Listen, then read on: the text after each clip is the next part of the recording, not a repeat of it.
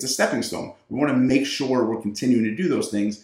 And as you know, one of my favorite things to say is the number one reason why we stop succeeding is because we stopped doing what made us successful in the first place. Exactly, right? So we can't forget about, what got us here.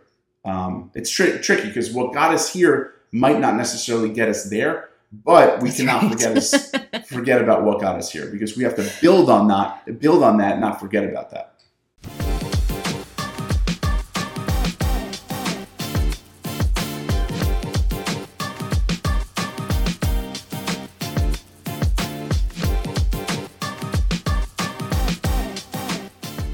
So I had this fantastic phone call today with one of my longtime clients.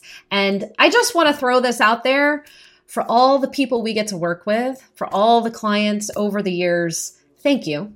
Thank you for being inspiring and wonderful and allowing us to be a part of your life experience and the changes you make. And I mean that sincerely, because, this phone call I had with this client of mine today, it just reminded me how lucky we are and how inspiring it is every single day to get to work with people on changing their lives. So I just want to put that out there and say a big thank you. Yeah, no, no doubt. The favorite part of my job is when I hear from clients and coaches email us with great news. That is why I do what I do. That is why we do what we do. So yeah. All right. So you had this call. Yeah. And okay. So this client I've worked with a long time, he has made some incredible changes over the years. It's just been really beautiful, really wonderful to watch. Really, he is kind of like a new man, like the newest, bestest version of himself. But we were talking today and he was like, I'm not satisfied. I want to go further. I feel like I can feel better. I feel like I can do better, be better. And he has a very specific goal in mind. And I said, we've never seen that before, you and me. So what do you think it's going to take to get there? Who do you think you're going to have to be to get there? What do you think you'll have to change to get there? And he kind of paused and he was like, it's a really good question. I'm not sure. And I said, well, let's start exploring that, because it's going to take something different. That's for sure, right? Like we all know that saying, you can't keep doing the same thing expecting different outcomes. And that's kind of the point we're at. And so this opened up a conversation about how do we move forward from here? What do we do? Because we know he can't continue doing what he's doing or he'll just stay put. So that's where I'm going with this, Adam. Do you want to chime in at this point? Excuse me. Yeah, I think, I think it's interesting. We start out on this journey of better health and fitness in many ways at a feeling of disgust. And disgust is a very powerful motivator, right? We're like, I need to change. I want to change. I have to change. And disgust can really propel us forward. And then eventually, and ideally, we get to a point of contentment, right? Where it's like, I feel good. I'm happy. Everything feels good. I like the way I feel. I like the way I look, which is awesome. That's what we want. But then there comes the point of, do I want to keep pushing forward? And, to your point, it's like, if we do what we've always done, we'll continue to get the same outcome, which is wonderful if you want maintenance, if you want to sustain where you're at. But if you want to push forward and kind of get to the next level, and to me, that's the fun part, is just, getting to the next level. There's always another level. There's always a way to improve. Then we have to look at ourselves and say, hey, what can we change? What are we willing to change? What are we able to change in a comfortable way? Or I should say in a sustainable way. Because you could certainly change a lot of things, but it can get too much. Mm-hmm. For sure. And I love that you brought up the point of disgust, because one of his counters to my discussion with him today was, well, I've changed so much already. I feel like I've been in constant and perpetual change. Here's a little secret. That's true always. Right? Like we're never staying the same. But I got what he was saying. He was like, I've been working at this for so long. But then he admitted in the same sentence, but I feel good.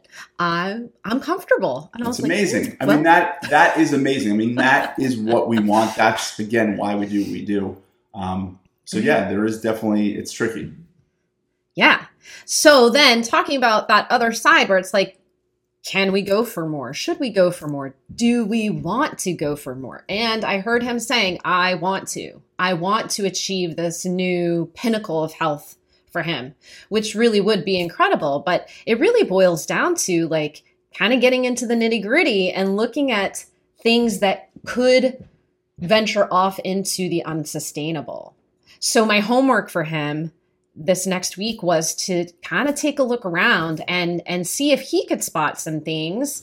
I'll be looking too, but see if he could spot some things that's like, whoa, yeah, that could use some changing, or that could use some consideration. And then we're going to come back together and we're going to talk about like, all right, but do you want to do that? Does that feel like too much? Is there a middle ground? Right? And start kind of this work again, because another one of his really interesting points was, in the discussion of, well, I've been changing. Well, yeah, but that was created by this really intense momentum of working on a few particular things very intentionally. So let's talk more about that, Adam. What ideas do you have kind of to take things to the next level if we're in a place of contentment? Yeah. So I think first, you can always look at alcohol consumption. I think that's an easy way to just, how many times a week, how many drinks are you having per week?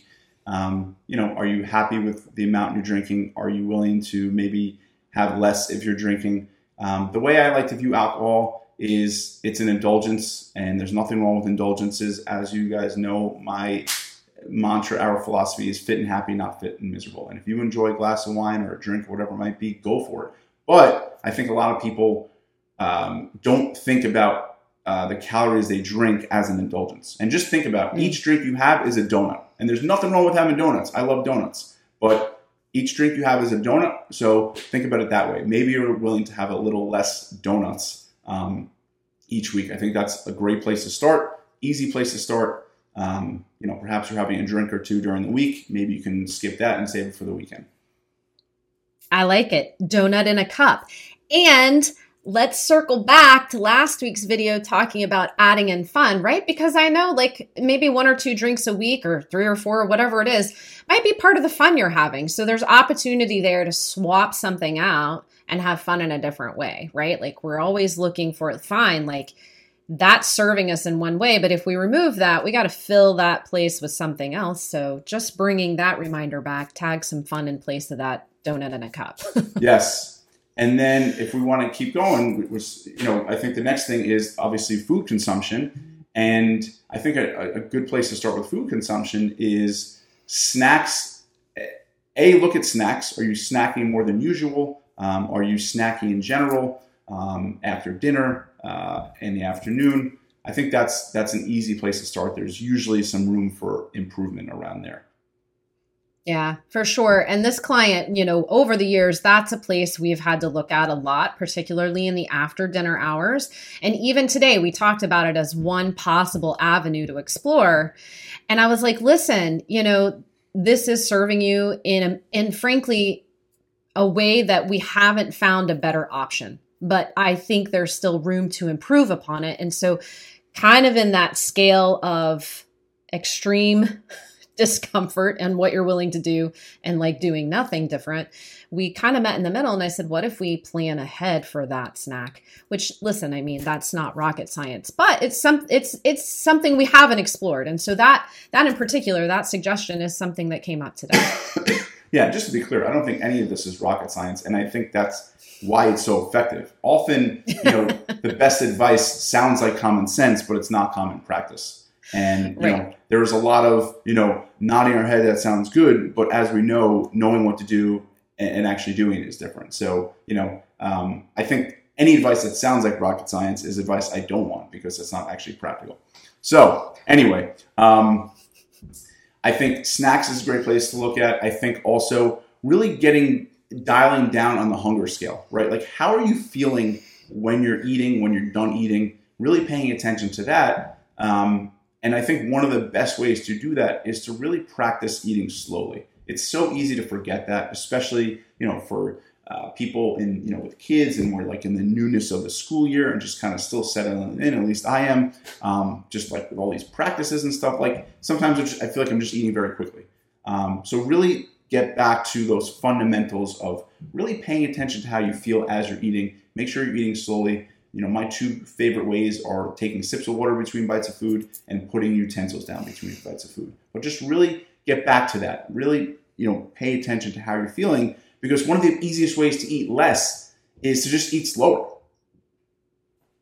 Definitely. And if you think about this kind of big picture reframe is like, that's a new version of yourself, right? Like you got to bring that new version, that lighter version or more fit or leaner version of yourself to the table. That version of you eats slower. End of story. Yeah. So that, I mean, really, like if we want to be that version of ourselves, then we want to learn to eat more slowly. Yep. And then you can ask yourself, what is the highest calorie food you eat, when you indulge? Is there a way to compromise? Is there a way to eat less of it? Is there a way to, replace that? It could be, for some people, they're having, a handful, a quote unquote handful of nuts every day. Like that's a big opportunity for improvement. If it's only a handful, great. But a handful for many people can easily become a few handfuls, which is a few hundred calories, right? And, if we eat it slowly, all we need is a handful, right? So that's, I think, one of those things is to pay attention. One of those areas where, it's very easy to overeat and rationalize to ourselves like, oh, well, it's healthy, but you're eating a lot. I'll never forget the client I had, he ate really, really well, really, really nutritiously, and he couldn't lose weight. And like, I was like so excited to work with this guy because like, to me, that's my favorite. It's like, all right, there's definitely a reason why you're not losing weight. Our body never lies. And like this was before he started. And then, he's like, I've tried everything. Nothing works. Within the first week, it was like, dude, it was very clear why he wasn't losing weight. So he was telling me he was eating hummus with his lunch every day.